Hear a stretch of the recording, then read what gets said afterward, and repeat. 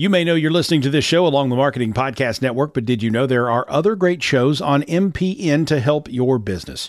Christy Heiler hosts a fantastic podcast called Own It. Christy, tell us more about the show. Own It is all about celebrating women and non-binary advertising agency owners. We talk about buying out of the Boys Club of Advertising because less than 1% of ad agencies are owned by women. And where can people subscribe? You can find the podcast at untilyouownit.com. We're also on the Marketing Podcast Network at marketingpodcast.net. And of course, you can subscribe wherever you get your podcasts. You heard her. Go subscribe.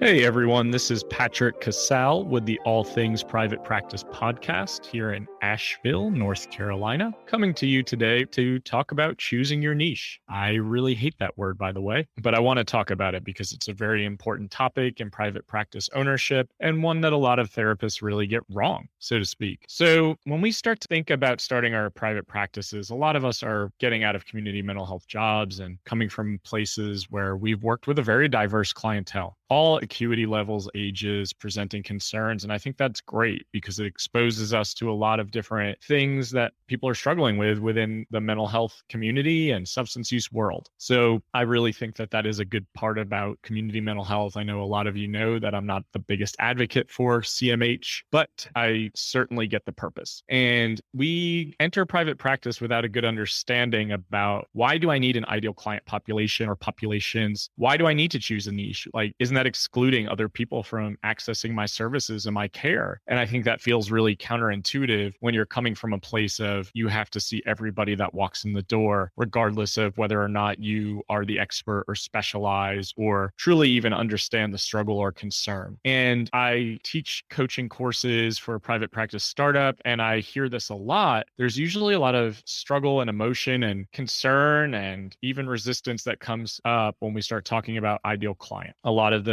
concern is, how do I exclude other people from services? They feel guilty or even shameful for saying I have an ideal clientele or a population that I really love working with. And this doesn't mean you're a bad therapist to start thinking this way. This actually means that you're probably going to become a good private practice owner and business person because you really have to understand your niche and ideal clients so that your marketing makes sense, so that your content that you create on your website and your landing pages make sense, that they're speaking to your ideal clients' pain points and experiences and the reasons that they're seeking therapy out. If we market ourselves without really truly understanding our intentionality or the direction that we want to go or who we're even marketing to, it kind of falls flat. It kind of feels like we're the Applebees of therapy, right? Like we're trying to do it all. And I don't think that we can do it all. And I definitely don't think that we can do it all well. And that's why in another episode, I talk about networking and building win-win relationships so that you have referral lists so that when someone calls you who's not a good fit, you can refer them out appropriately. That's also helping the client. That's also stepping into an abundance mentality where we are supporting each other's businesses to make sure that the client lands on their feet in the most appropriate setting with the most appropriate provider. So if someone calls me and says, hey, I have disordered eating, I'm really struggling with that, I'm 17, my instinct is to immediately offer referrals because I don't specialize in teenagers and I definitely don't specialize in eating disorders. And I know that about myself. I'm not trying to take on everyone that comes in the door or calls on the phone. I did that a lot when I first started my practice. I thought I had to take everybody and anybody. And I was so desperate to get clients that I was like, oh, you're calling with this presenting concern or issue or struggle? Sure, I'll work with you. Oh, you're experiencing A, B, and C? Yeah, of course I'll help you. And then what I was finding is like the relationship, the rapport, the fit, it just wasn't there. Maybe somebody was seeking a modality or theoretical approach that I just didn't use or incorporate. You know, like someone would say, I really want a CBT trained therapist. And I'd be like, yeah, I know CBT. But then I started to think, I'm like, but I'm not a big believer in it. I know it's evidence-based. We'll talk about evidence-based treatment down the road in a different podcast episode. But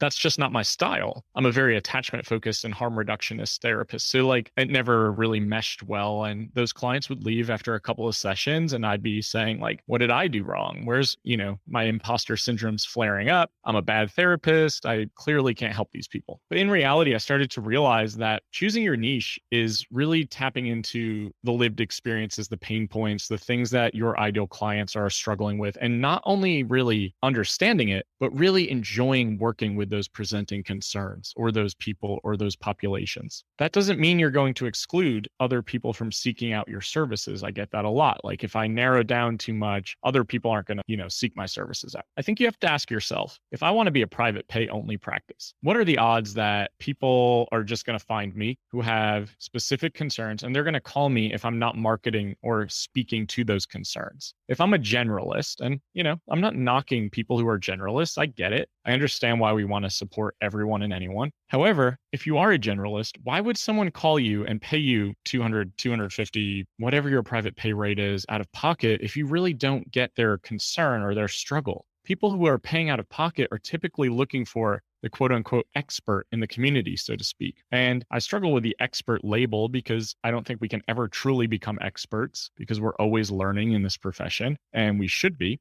However, if someone's seeking out someone who's trained in attachment-focused EMDR, they're more likely going to pay that person out of pocket. If someone's seeking out someone who does internal family systems, they're more likely to pay that person out of pocket. If someone's seeking out a BIPOC clinician who specializes in working with BIPOC women, then they're going to pay that person out of pocket. Again, because these are specialties. These are areas where there's more focus, there's more understanding. For example, for me, I work a lot with high achieving adults who are perfectionists, entrepreneurs, neurodivergent, never feel good enough, are always moving on to the next thing. And that brings me to a really important point. I think that our ideal clients or our niches are versions of us. When I first started in this career, it was young adult men who were struggling with substance use and recovery because I myself struggled with a massive gambling addiction for most of my life. A lot of you have heard that story. And I can walk the walk, I can talk the talk, right? I get what it's like to be trapped inside that inner hell of addiction. I get what it's like to manipulate and lie and steal, push people away, be consumed with something, be obsessive, be compulsive,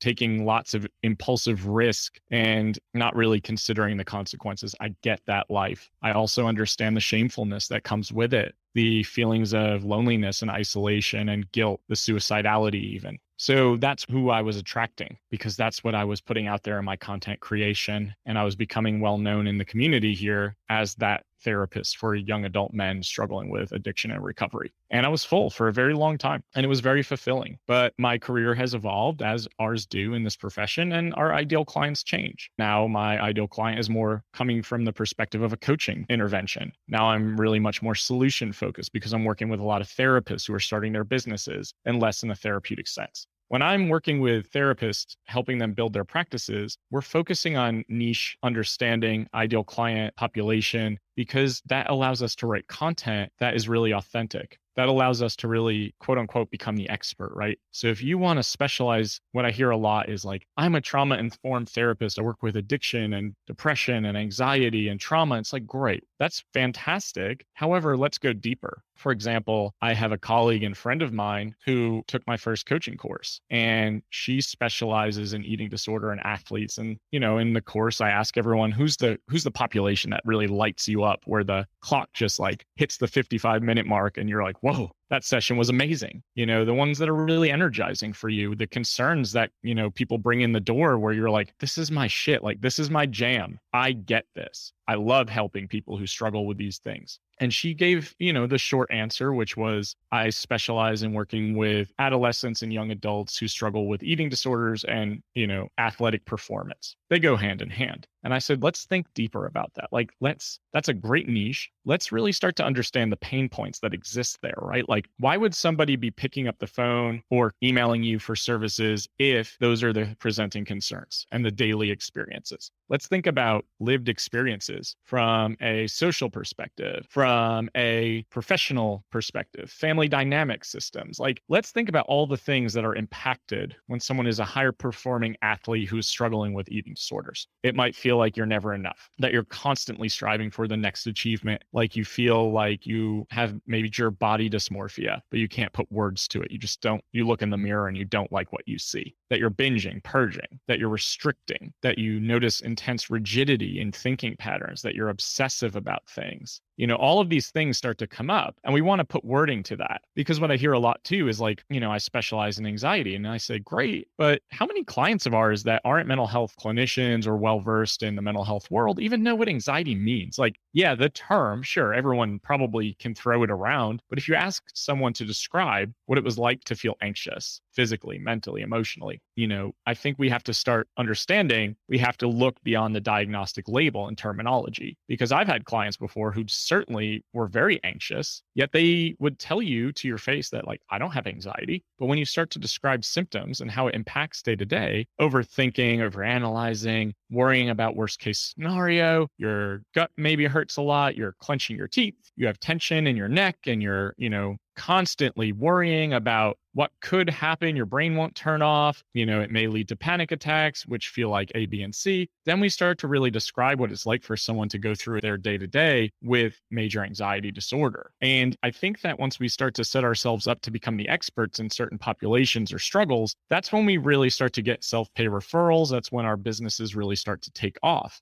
What I was doing during COVID on the onset was talking about imposter syndrome a lot, whether it was Facebook Lives, Zoom webinars, whatever the case may be. The more I talked about it, the more I felt it, the more I understood it. Then I start to become the expert in it, right? Like professionals in the field are reaching out to me to come on their podcasts or speak at their conferences about the subject matter. That never happens if you don't start to really immerse yourself in it, embrace it, feel it, write about it, understand what it's like to go through on a day-to-day basis. It's really hard to become the expert in a population or a struggle if you don't really understand how to go deeper. And I imagine that most of you do. So I want you to sit there and think about it. If I want to be the expert, if I want to choose a niche, and it's really a hard thing for me to do, think about why you would pick up the phone or have picked up the phone before to contact a therapist. Think about the struggles that were going on in your life. Now reflect on that. Do you feel like those are the things that really energize you? Because I think a lot of us get into this field to heal versions of ourselves too. And I hope that all of you are doing your work. But I think from all of my experience, both professionally and personally, that our niche, our ideal client populations are versions of us or people that we love and care about. And you know how to support them and you know how to talk the talk, but your content creation on your websites and your Site Today profile still sucks. And it still is in first person language, and it still speaks in general like diagnostic terminology that most people in our society don't use. I really want to challenge you all to start writing more authentically. Your content creation, your websites, your landing pages, like really speaking to that client's experience. And here's how you won't exclude everyone by honing in. If you're honing in and your expertise or ideal client population is high performing athletes, let's think about all the things that go into the struggle for a high-performing athlete, right? And we already named some of it: the perfectionism, the rigidity, the compulsion in nature, the inability to disconnect from achievement and self-worth. If you start to write content about that stuff and really start to show examples of it and understand it, people who read that content, who may not be high-performing athletes, may also be struggling with some of those things. And they are going to contact you because they're like, oh yeah, I don't identify with everything on the website, but I do identify with A, B, and C. And I think this person could help me. So that's how we kind of cast wider nets too, so that we're not excluding other people. But excluding people isn't a bad thing. I know it may feel that way at first when you're getting into practice and you're like, how can I exclude people from seeking services if they want the help? But if you're not the right fit for them, you're not really helping them. So that's why having a good network and referral list is really important, so that when someone calls you who's not a good fit for you, or you don't feel, up to snuff or really excited to work with them, referring them out is actually doing a service to them and to you. Because if you don't want to work with someone who struggles with A, B, and C, how are you going to show up authentically and do the work with them? How are you going to support them if you look at your calendar every day and you're like, I don't want to do this today. This is too challenging, draining. I'm not enjoying this. You're allowed to say that. I know we struggle with guilt around that, saying like, I don't enjoy working with person A, B, and C who struggles with A, B, and C. And I get it. We're helpers. We got into the field for a reason. But at the end of the day, you're not helping if you're not enjoying, you're not feeling confident, you're not feeling the rapport is there. You're not feeling like you can actually support the person. Refer people out. It's okay to refer people out. You're going into small business ownership, so you need to treat your business like a business. Yes, we're still helping. But yes, you also get to say, I only work with adults struggling with A, B, and C. You get to say, I only work with women struggling with A, B, and C. You get to say, I only work from this perspective. So, for example, your ideal clientele, if you're really struggling with choosing a niche, think about the way that you work. Maybe you work from an attachment focused perspective. So everything is relational and relationship based. Write content that way. Then you're attracting clients who are seeking out services that are speaking from that perspective, right? Like, hey, I believe everything is around childhood trauma. This is what childhood trauma experience can do to person A, B, and C throughout development, relationships, work, sense of self, enjoyment, satisfaction, how they feel around the holidays. We can go on and on and on. But then you're going to get people who are looking for that specific sort of therapy. And that, again, is a different way to choose a niche. And we don't have to have a website dedicated to just one population. And if you do, great, because you're going to get all of the referrals for that population. You can be a little bit more broad. What I would challenge you to think about is not having it be completely general, not having it use a lot of diagnostic terminology, unless it's something very, very specific that is a specialty. I would really try to think about, what are my clients struggling with? What are they calling about? Are you working with young adults who feel like they're lost in life, like they don't have purpose, they don't know what the next step is, they're concerned about the environment and COVID and everything else in the world? Great, then let that be your niche. Let it be young adults struggling with life transitions and existential crisis. Are you really enjoying working with moms who are struggling because they're working and they don't have time for themselves and they're, filling the maternal role that society kind of places upon them? They don't feel like they have enough time. They can't do self-care. Or maybe you're working with high achieving working moms. There's so many different ways to conceptualize this, but I want you to challenge yourself to get a little bit more direct. I want you to be a little more concise. I want you to think more about it in terms of, who do I really enjoy supporting? And you can make a list. These are the things or struggles or traits or characteristics or issues or pain points that I really love working with. And on the flip side, on the same list, you can make the list about, who do I not enjoy working with? That can help you hone in on it too. Writing content, and we're going to talk about this in the next podcast episode, so that you can write content that feels really authentic, unique, stands out, doesn't feel generic. But we can't do that if we don't know who we're writing content for. So we really have to understand that our marketing, our content creation, everything needs to be synchronistic. Everything needs to kind of flow really nicely and be really concise. We don't want to just talk about general mental health, and that's okay to do. You can obviously blog and write posts about general mental health topics. Those are important, but your marketing needs to be more concise. Your marketing needs to be really descriptive. You really need to know who you're writing content for. I have a coaching client who works with chronic illness and people who are really struggling to feel connected because they've maybe been pushed to the side because they can't always show up in social situations, or job performance may suffer. But then that person's able to network with naturopaths and acupuncturists and just holistic healers, because that's where her ideal client is seeking out services. So then we start to understand how to network, how to market, where our ideal client shows up, how to support them more specifically, and really getting in touch with their struggle. So for those of you who are still feeling like this resistance is coming up, or I really can't do this because I can't exclude people, what I would challenge you to do over the next year in your private practice is to just kind of notate in your mind, or wherever the case may be, who are the clients that I'm truly, truly, truly enjoying working with? And that's not saying you're not enjoying all of them, but we are human beings. So start to think about that. Who are the clients that I am really excited to see? I'm really feeling energized by. When they leave, I'm like, whew, that was a great session. Think about what struggles or concerns they're bringing into the therapy room. And maybe there's a correlation there. Maybe there's a connection. Think about your own struggles. We all have them. Think about if you really enjoy those populations. We can really tap into that. We can really create a lot of great content because we know the struggle. We walk the walk, we talk the talk. That's kind of how we set ourselves up to be the expert. If you want to get more self-pay clients, we've got to really have an understanding of how to do this. If you're taking insurance in your practice, and there's nothing wrong with that, you can be more of a generalist, because you're going to get clients who are just calling you because you take Blue Cross. And that's the reality. That is also okay. But for those of you who are like, why is the phone not ringing? Why am I not getting the self-pay clients I want? I want to build a self-pay practice and, it feels too daunting. We really need to start understanding how to do that. And how to do that means really getting in touch with who our marketing is marketing to, who our website is speaking to, who our content creation is speaking to. We have to know that. It cannot be the Applebees of therapy. And I'll wrap that up with that statement. Thank thank you so much for listening again to the All Things Private Practice podcast. You can find more about me, my coaching services. I do individual coaching and course coaching for therapists who want to start their practices. My website is allthingspractice.com. I also run a Facebook group called All Things Private Practice. So I hope to hear from you soon. I want to see your content that you're creating. I want to start to challenge you to step more into your ideal, authentic practices, because that's why you're starting them. You want to get out of your job. You want to work for yourself. So you may as well make it as enjoyable as possible. So with that being said, I'll see you next Monday. And thank you for listening, downloading, and subscribing. This podcast is heard along the Marketing Podcast Network. For more great marketing podcasts, visit marketingpodcasts.net.